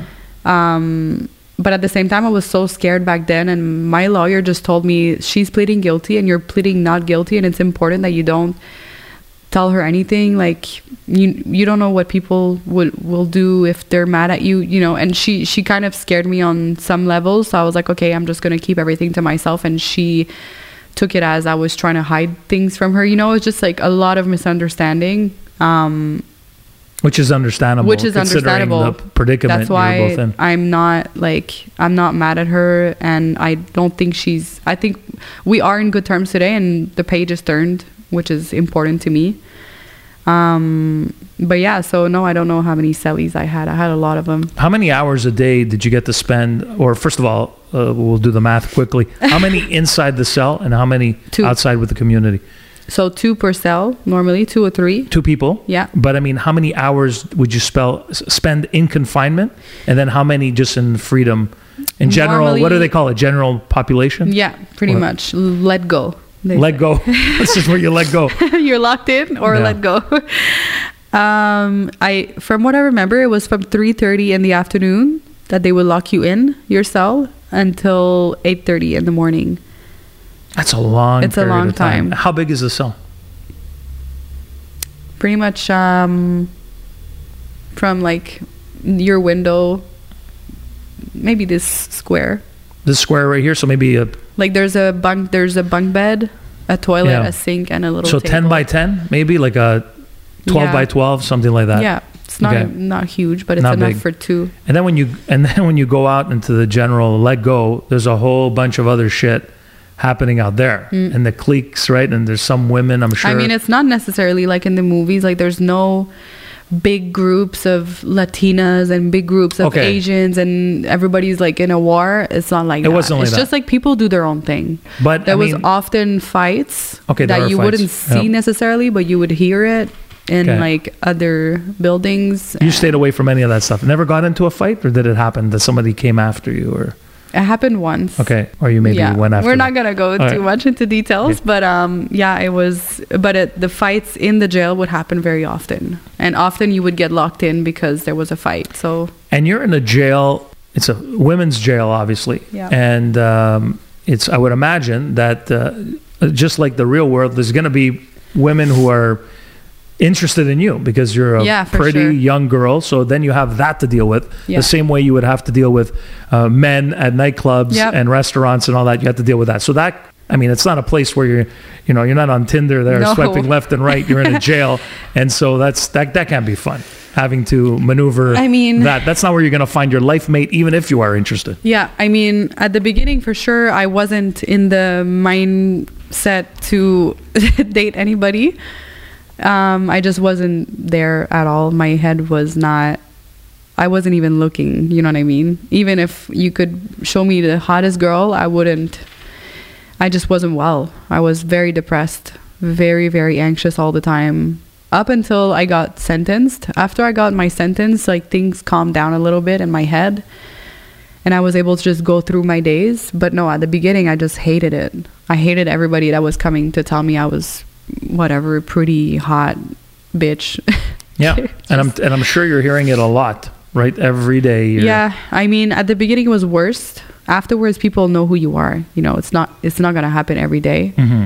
And I'm not Miss America either. So I just think that every new girl that was coming in, there was always comments about that person and then it would fade away. Mm-hmm. But after I got my sentence, so it was about 2 years in that I was in jail. I met this girl from Brazil. Her name was Renata, and I talk about her in the book as well. And we started to talk a lot, and she was there for the same reason as me. She imported drugs, but it was on a plane. And we got very close because I think we could relate on a lot of things as well. Like, she didn't have any family in Australia. She was there for a few years as well. And I was always bisexual my whole life. Oh, okay. So it's not like a get in jail type of thing. Yeah, you didn't become bisexual in jail. You were. No, so I just never was in a serious relationship with a girl. Yeah, but is that something, I mean, you would imagine you keep... A lot of girls do that. A lot of girls do that. A lot of girls are straight outside. And then they come in jail, they get with girls and they go out and back with their husbands. Yeah, which is what I imagine. Which is what people thought of me. Yeah.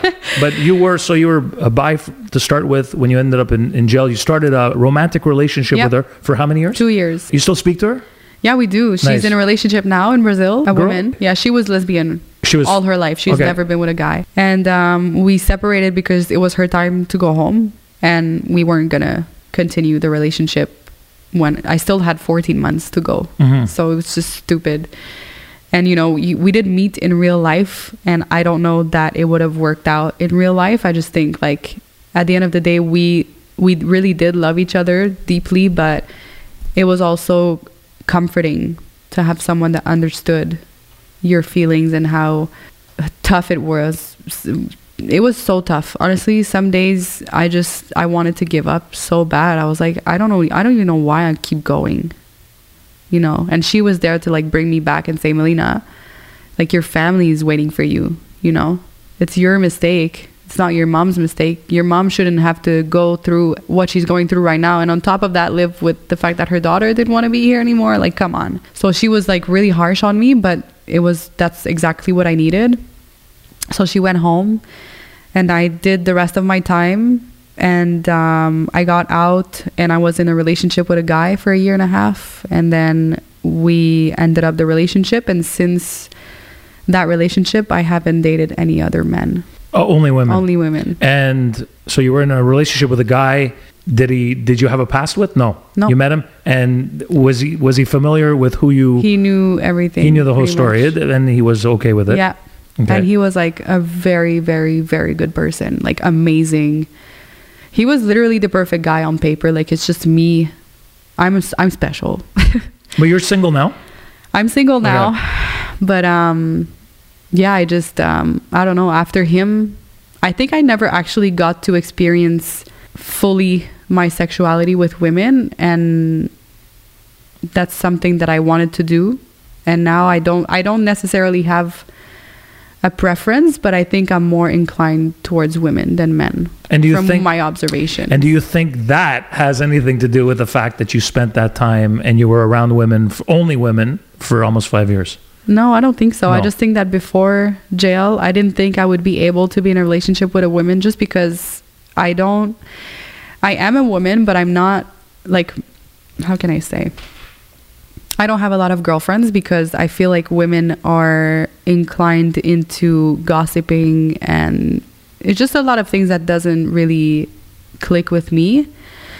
And I thought it's going to be a shit show if I'm in a relationship with a girl, you know what I mean? Like already hormonal on my own, dealing with someone else. I don't know, but it's two girls.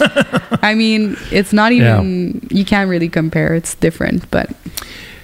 Your mom was aware of your sexuality all the time before? My mom knew that my mom knew I was open, okay. But it's not something that we necessarily discussed before. It's not something you necessarily. And when I told her with Renata, yeah. she was happy for us. Like she didn't, and my dad, they never actually said anything. And that's one thing I'm so lucky, because I know some other, like I hear horror stories with parents that are like, I don't accept it. And you know, my mom's like, as long as you're happy.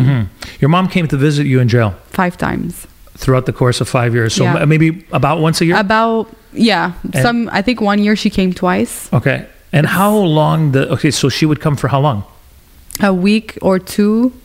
From what I remember, it was like, normally it was a week, because she knew no one. And she gets a place near the jail? Yeah, she would get either Airbnb or hotel, and it was close to the jail, and she would come. We had extended visits, so it was from morning to afternoon.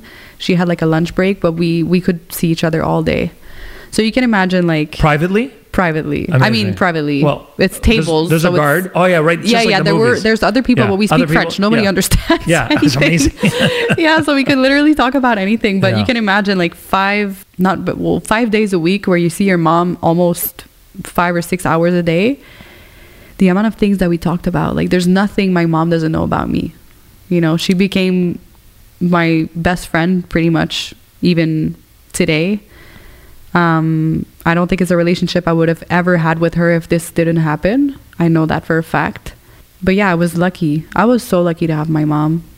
I've seen her on a French podcast with you. She looks like a very sweet lady that had to go through. She forgets herself too much though, but she's very sweet. Moms always seem to do that. My mom puts my sister and I first all the time. She forgets, she would literally, when they say the person would give their shirt off their back for you. She did. She freaking did. That's for sure. Yeah. But I think it's important for her not to forget about herself. And I don't think she necessarily, I think her whole life, she pretty much did it for her kids, And even me, like when I was younger, one of the reasons why I did that trip was because I did not know my capacities in anything. Yes, I was working. Yes, I was a manager for a jewelry store. Yes, I know I was skilled in managing, obviously, and I was good with people. But I didn't have any faith in myself, and I didn't think that I was able to do things. And like, if someone would give me an opportunity, I would always say no, because I was like, I don't know how to do that.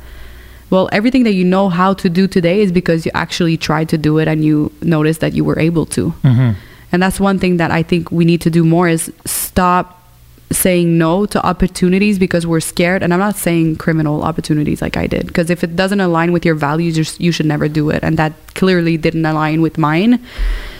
But I think it's just like, we don't trust ourselves enough, And since I started saying yes, like with you today, we talked about a bunch of things earlier that could potentially become something. Yeah. And if I would have said no because I've never done it, then who knows where I could be next year, you know? Yeah, you're more open-minded, I guess. I'm now? so open-minded. And I'm like, so what if I don't know how to do it? My whole career as a hairdresser is taking chances and risks because I've never, ever been to school.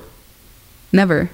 You finished high school? I finished high school. And that's it? But in terms of hairdressing, I don't have any diploma, certificate. Okay. You learned it on your own? I learned it all on my own. Were you doing it in jail? Except extensions, cutting, coloring, everything. I don't have balayage? any. What's that called? Balayage. It's my boss that showed me once. And then since then, they're just like, if I have questions, I'm going to go and see them. But I have to trust myself, you know? And that's one thing that people struggle is they don't trust themselves to be able to do things. And that's one thing that my mom is lacking. Is she, you know, I feel like before I was the person that was lacking trust in myself, and now I have so much that now she relies on me a lot to help her. Mm-hmm.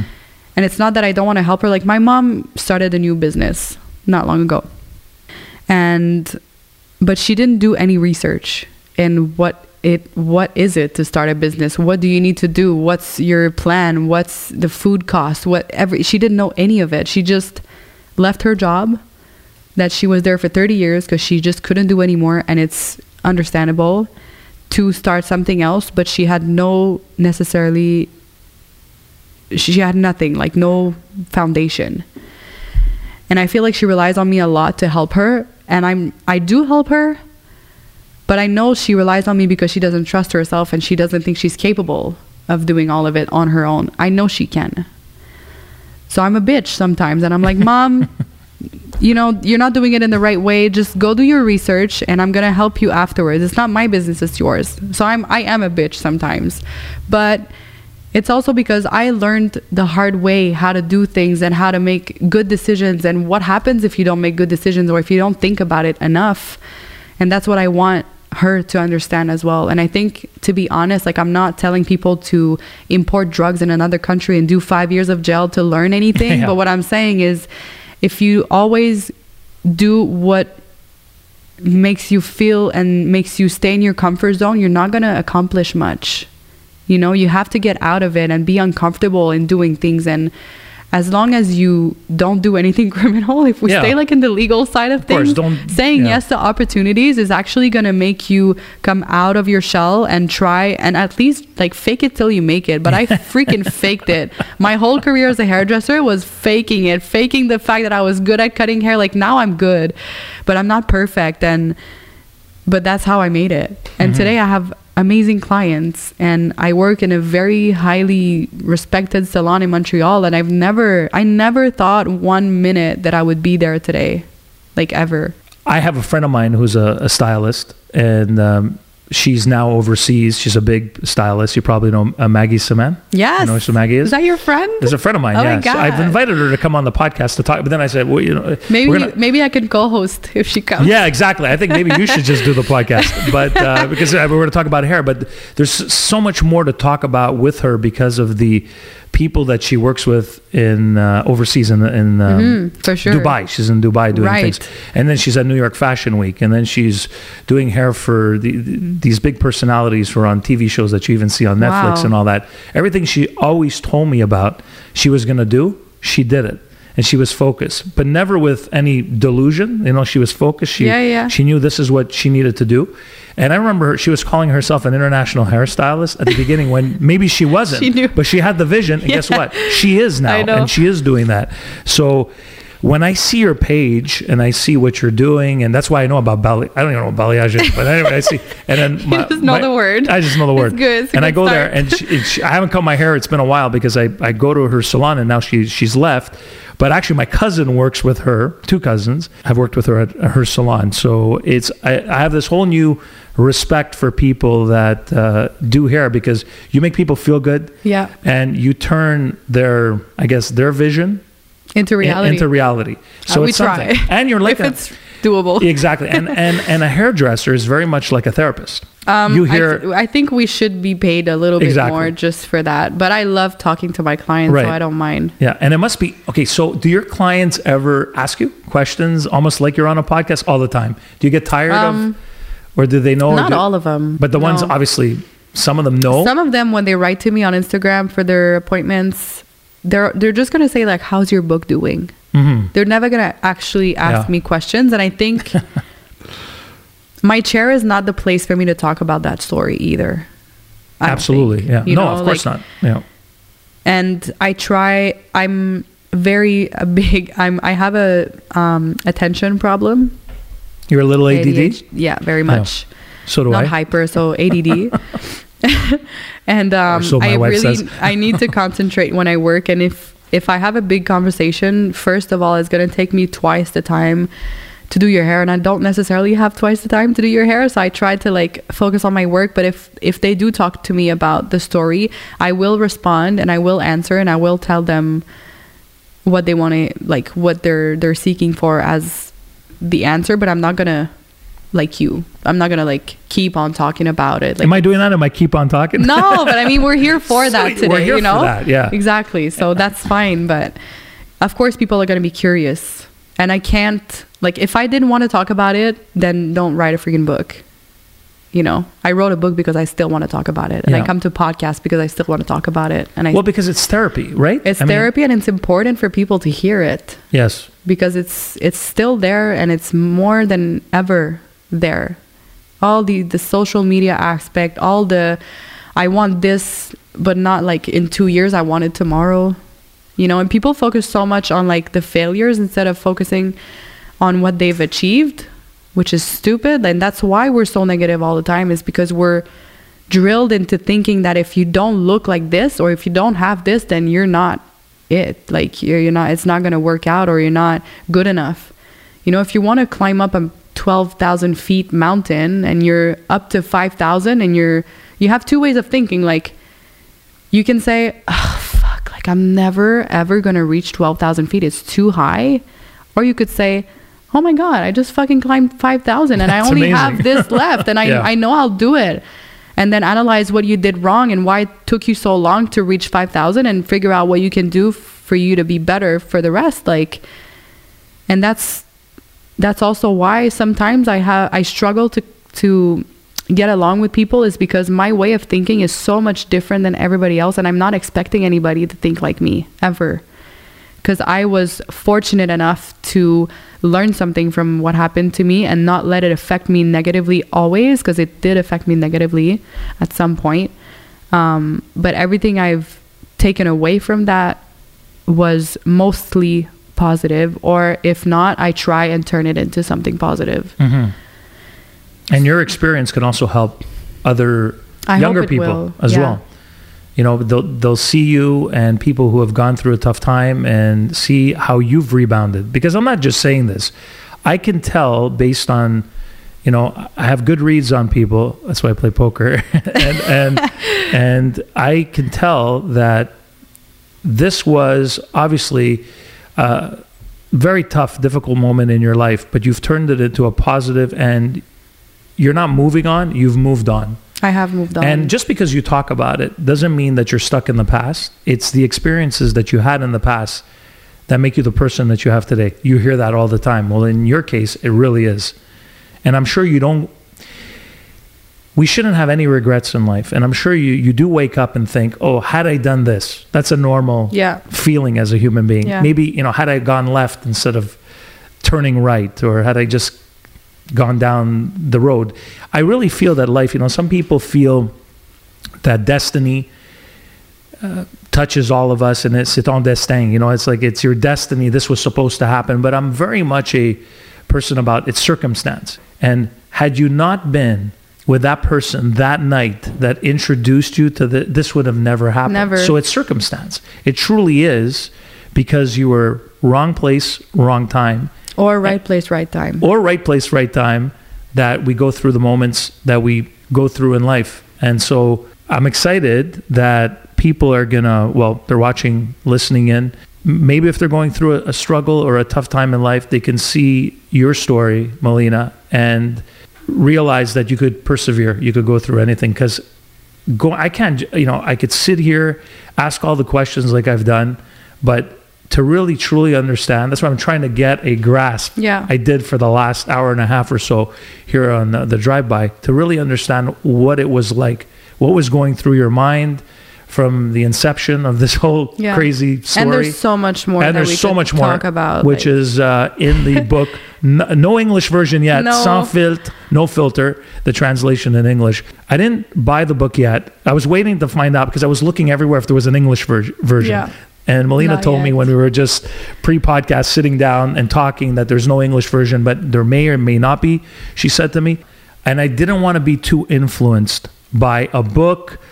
That's why even when I watched some other French podcasts, after 10 minutes, they were an hour long, whatever, I decided I want to ask the questions that I ask. Yeah, for sure. And make it this about what my podcast is all about, getting to the root of what was going on with you. And it's about you. And it's your story.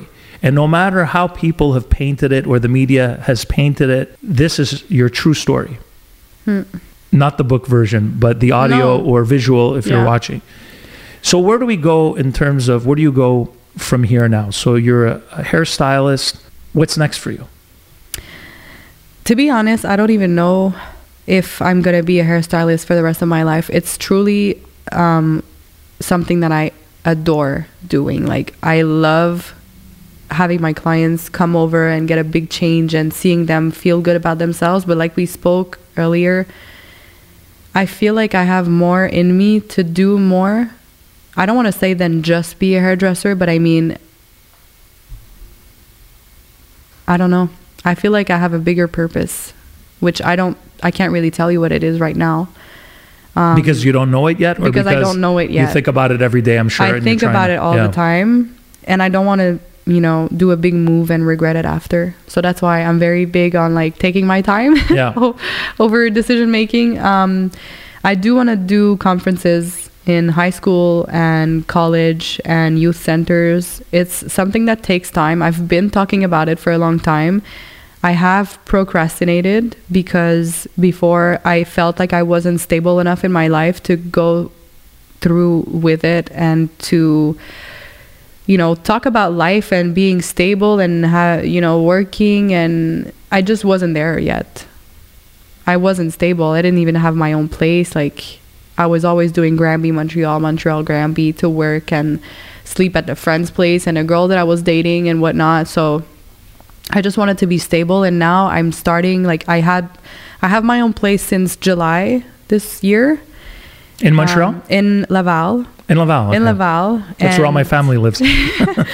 And I'm really good. And work is so much better than it's very hard to be not have a paycheck every 2 weeks. Like, you have to do your own, and it's very demanding time wise. So conferences are very much something that I want to start up next year. So I'm giving myself another 2 months to finish it off and then send it out to schools and everything in beginning of next year. But apart from that, to be honest, I'm very open. When you spoke to me earlier, I was like, don't give it all away, by the way. I'm not saying anything, but it's always like, whenever it's about speaking and interacting with people, it's always something that's going to speak to me a lot and something I can relate to and something I enjoy doing. And it's not something I've actually tried a lot. Like, I've done podcasts, but not long ago I went to Gatineau, and I was invited for the rehab gala, which is like a whole bunch of people that are recognized for the difference that they're doing in the rehabilitation system in Gatineau. And I was invited to be the guest of honor. And I've never, I did podcasts. I'm not speaking in front of an audience. And weirdly, I wasn't even nervous. I was like, it's going to be fine. And I had a friend with me, and she was like, aren't you stressing out right now? And I'm like, no, I'm not. If it goes wrong, it goes wrong, and I'm just not made to do this. You're made to do something along these lines, because I saw you. I'll let you finish. You were you had a live audience in front of you. A live audience, and not 5,000 people. It was a small audience, but still. And I got on stage and I sat down, and I was sort of an interview like we're doing right now, but with someone talking to me and asking me questions. And it was like no one was there. And I thought, how am I, like, even my mom, she was like, how the hell do you do this? You would ask me to speak in front of 5 people and I would be shaking. And I was like, I don't know. I'm comfortable doing it. And it's something that I do want to maybe look into, because I think, like you said, there's not a lot of people that are able to do that or be comfortable doing it, or that can express themselves the right way for an audience. And I know I still have a lot of work to do, but it's something that I would be interested in. But like I said, there's so many options out there. I wouldn't know where to start. You also have to be partnered with the right people and the right intentions. And I'm sure there's going to be people from everywhere trying to get your attention, try this, do this, if they haven't already. But there's one thing I told you before we started the podcast, is I realized from the stuff I was watching on YouTube how comfortable you are. And I had the same reaction. And I remember telling my wife just a few weeks ago that not everybody, okay, first of all, everybody and their dog, I always talk about this. What? And their aunt and uncle have a podcast. Everybody has a podcast. Okay, yeah. Everybody has a podcast. Yeah, it's easy. Well, it's not easy, but anyone could start a podcast nowadays. You walk into any store, you get the equipment, get any mic. They don't even have to be, high level podcast mics, and anybody could talk and do it. But I'm still a proponent, having done it for a long time, that having done broadcasting, and this is broadcasting of some sort, it's just the new broadcasting, that you have to have natural ability, you have to have talent, you have to have skill, you have to be able to speak comfortably, you have to be able to make it as natural as possible. This has felt really natural. Like I'm just talking to you. I think we get along too. We get along. Like there's no... We get along. And I could tell, even without I've never met you. I've never seen you. You DM me. I was going to DM you. You DM me first. Funny. Weird. We were talking crazy. about this. And I could just tell by watching you on your social media that you have this natural ability to speak and comfortably. And not everybody has that. As I said, too many people doing it. Not everybody has the natural ability. Not everybody should. Not everybody should. And they don't. So it's just a matter of figuring out who you would speak to, what content, what would we talk about, stuff like that. Maybe it's not necessarily a podcast. Maybe it's, who knows what it is. But you have this... I'm going to go and tell you the weather today. Yeah, not the weather. Exactly. So the weather, traffic, all that stuff we leave for, the old ways of doing stuff, which I did for many years. But we've moved beyond that, where 2 people, 3 people, 4, it doesn't matter how many, could sit together with microphones, turn on something, and boom, you're there instantly. It's really wild. And based on your life, what you've done, like your mom said, maybe you did come out of your shell. And the experiences that you had brought you to this point where you're like, fuck it, I don't give a shit. I could talk to anybody. I've been through hell and back, and there's nothing that's going to ever make me feel uncomfortable. You don't like it, you don't like it. Here's my story, Melina, and there we go. So I think that's the point where you're at. So with anything you execute in life, whether it's hairstyling or maybe your next thing that you want to do, you're going to be able to do it because you're comfortable in your own skin. And that's the number one thing, the most important thing when you're doing that kind of stuff, is to be comfortable with who you are and not be afraid to say what you want to say. Now, we may have different opinions on things. That's great. You don't want to have the same opinion. It would be boring. If we were doing something different now and it's you and I just chatting, you don't want to agree with everything, but you want to have the mutual respect to sit across from each other and do it over and over again and say, hey, I like Frank. I like how he thinks. I'm not really on the same page here. And I like how Melina said, I don't know, but we could have a conversation about it. I think that's the important thing with anything you do in that milieu, right? Yeah. On those platforms. I think that's maturity as well. Just in general, to be able to have a conversation without necessarily just agreeing all the time with the other person. Absolutely. Like, so many people, they just don't say what they actually think. And that's confronting. Like, I know a lot of people are uncomfortable with me sometimes. Why do you think? When my friends are asking me advice or they're asking me my opinion on a situation that happened or something that they did, I always tell them, if you're not ready to hear what I have to say, do not ask me, because I'm not going to sugarcoat it. Good. It's just going to come out the way it is. And unfortunately, that's how I am. And even my mom, like, we got into a fight last week and she was like, your way of thinking is not always the right one. And I said, I know, truly, it's not the right one, because I know I'm way too harsh. I know I say things and I should have more of a filter, but I don't. And I can try and be nicer, especially to my mom. Like, I should really be more gentle. Poor mom. But sometimes parents get the brunt of it, you know, like I know. all of you. But I try to help her, you know what I mean? Yeah. Like, sometimes I'm harsh with her, but it's just because for me to understand something, you have to like put it in my face, you know? And that's what I try and do with people. And I feel like at the end of the day, it still works. Maybe not right off the bat, because they get frustrated that I said my truth and I said what they didn't want to hear. Oh, Melina, in 2023, you can't tell the truth anymore.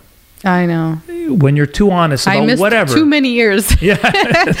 I'm sorry. I didn't keep up. I didn't mean it like that, but it's, I find one of the reasons why I started this podcast after, you know, my radio career ended, and didn't officially end, but it's hasn't been anywhere in the last 4 years. But I realized that things change, you move on, and I don't want to do anything in life now where I get micromanaged, told what to do, canceled. If you want to cancel me all you want. If you don't want the truth, go listen to somebody else that's going to feed you a bunch of stuff that makes you sleep well with your head on their pillow at night. La la la la. But I'm like you. I'm going to tell you exactly how I feel, my thoughts, but I believe in that. First and foremost, I believe in freedom of speech. So you're able to tell your story the way you want. What happened? Oh boy. We don't have any memory. Yeah. Where were we at? The video just cut out, and we're back. This doesn't mean anything if you're watching, but my video card basically ran out, and had to restart the video. That's never happened. We talk too much. And I've had, Melina, I've had people stay here. We're approaching 2 hours, but I've had a couple of people here approach 3 hours. Right. And one past 3 hours. So I like to talk too. But we're going to wrap things up. Yep. I wanted to ask you, before, do you remember what we were talking about before the video went off? I don't remember. Oh, about being true to yourself, being an independent thinker, and having the freedom to say what you want to say, which is what you're about. Sans filtre, no filter. I wanted to ask you about, on your left hand, well, you have 2 tattoos. Yeah. This is my dad's year of birth. 1967. Yep. And this is, it's written Moses d'affaires. And that's do you know what that means a little bit? Say which one? Moses d'affaires. It's like a saying when you say like, oh my God. Yeah, Moses d'affaires. Okay. Yeah. So that was my mom's mom that passed away this year. And she always used to say that when she was like overwhelmed with, if I was telling her a story that was like some shit that happened to me when I was a little bit too advanced in alcohol. Like she thought it was funny, but she'd be like, oh, Moses d'affaires all the time. So you just got a tattoo. And she passed and I got it tattooed because I always feel like she's with me all the time. That's nice. Yeah. And the 2 tattoos, the reason I'm not doing tattoo talk, but the reason, I mentioned it is because they're predominantly visible at the same spot on both your hands. Yeah. So I thought, I wanted this one to look like a stamp when you go to a club. Yeah. I don't know. I feel like my grandma needs to be remembered and seen all the time. So everyone that's been asking me what it is, it's like, oh, that's my grandma. Like, I don't want to forget. I'll never forget about her, but I never want to stop talking about her, because that's one person. I still have the video on my phone. I'll show you. That's one person, not like a few months before she passed. When did she pass away? This year, April. She basically said on the video, and she didn't know I was filming her, but she was like basically telling us that we had to like stop wasting our time with like stupid shit and just get up and go and do what we want and have fun and not, you know, work somewhere that we hate, or that basically life is short. And she was telling us to go dance also. But yeah, and she was like such a beautiful person, and she had never anything negative to say. Never, ever, ever, ever. Even considering what happened, and that she was always there for you. She was just, when I told her I had a girlfriend, no, I told her I was in a relationship. Well, let's start, hang on, before the girlfriend part, what about the whole going to jail? Yeah, she was crying so much when I got arrested, but once I was in jail, I was calling her sometimes. So when I called my mom, my grandma was at home with her, and we used to talk, and I used to call her mon esti. Like, we were close, you know what I mean? That is very close to call. We were like, you know, she was like the best grandma ever, but we were really, really close. Like, I was calling her, I'd be like, hey, mon esti, it's fit. Which is a swear word. It's a swear word. Really bad. Like, with, it's bad, but it was like tabernacle Christian tabernacle. Thing. Yeah. It was just, anyway. And And I called her when I was in jail, and I just started to date the girl. And she was like, oh, you know, what's new with you? And I was like, I'm in a relationship. And she told me, how did he come in? I was like, no, no, Grandma. It's a woman. And she was like, okay. Stop it. And she never believed me up until like her last day on earth. She always thought I was joking. And I was like, Grandma, I'm with a woman. She was like, no. She didn't want to have a bar of it. She was so funny. And how old was she? She passed away? 84. Yeah, you know, we learn a lot from those generations, elder people. You know, when they say, in the beginning when you're younger, you feel like they're nagging you or they're like, oh yeah, but then you realize you hit a certain age, which you hit that age with all the experience that you have and everything you went through in your life, and you realize her words, what they meant and what they still mean to you now that she's passed on. Yeah. So the book is called Sans Filtre, no filter, no English version yet. You want the English version? You got the Drive-By podcast. You hit subscribe button on Drive-By. Exactly. And if you have to put it in Google Translate, put it in Google Translate, whatever you need to do. I don't know how you're going to do it, cut and paste. You know what? If I it's think online, there is an app, though, that you can translate You could do books. that, yeah. Yeah. Until, like, what you told me before the podcast, there may or may not be an English version. You don't know, probably not. I don't think so. I'm going to get it because now I want to read it, especially after meeting you, Melina, and having this conversation. 2-hour conversation with you. It goes so fast. And this was episode 138 of the Drive-By podcast. Please 5-star it on Spotify or review and comment on Apple. And you'll get to see it as well if you want to see Melina.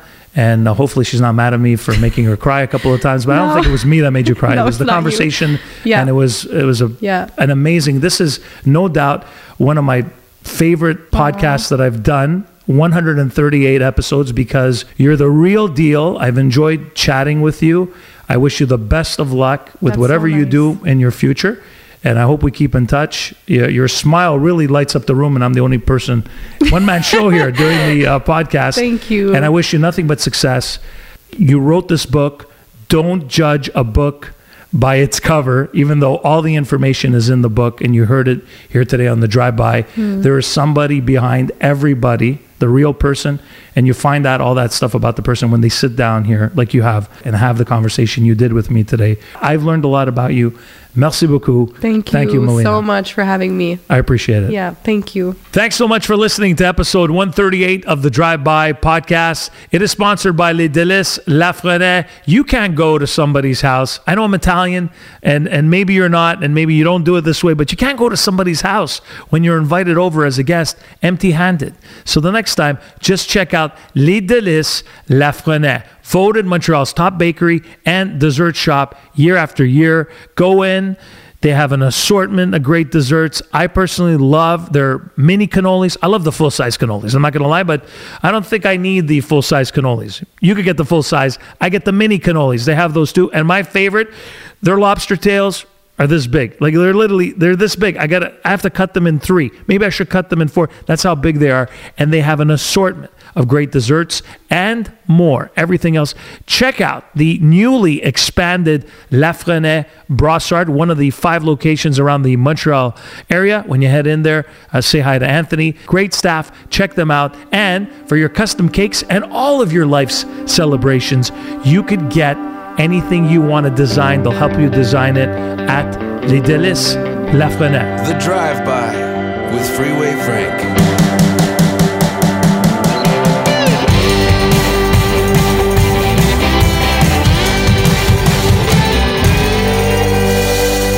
The Drive-By podcast, brought to you by Own Space.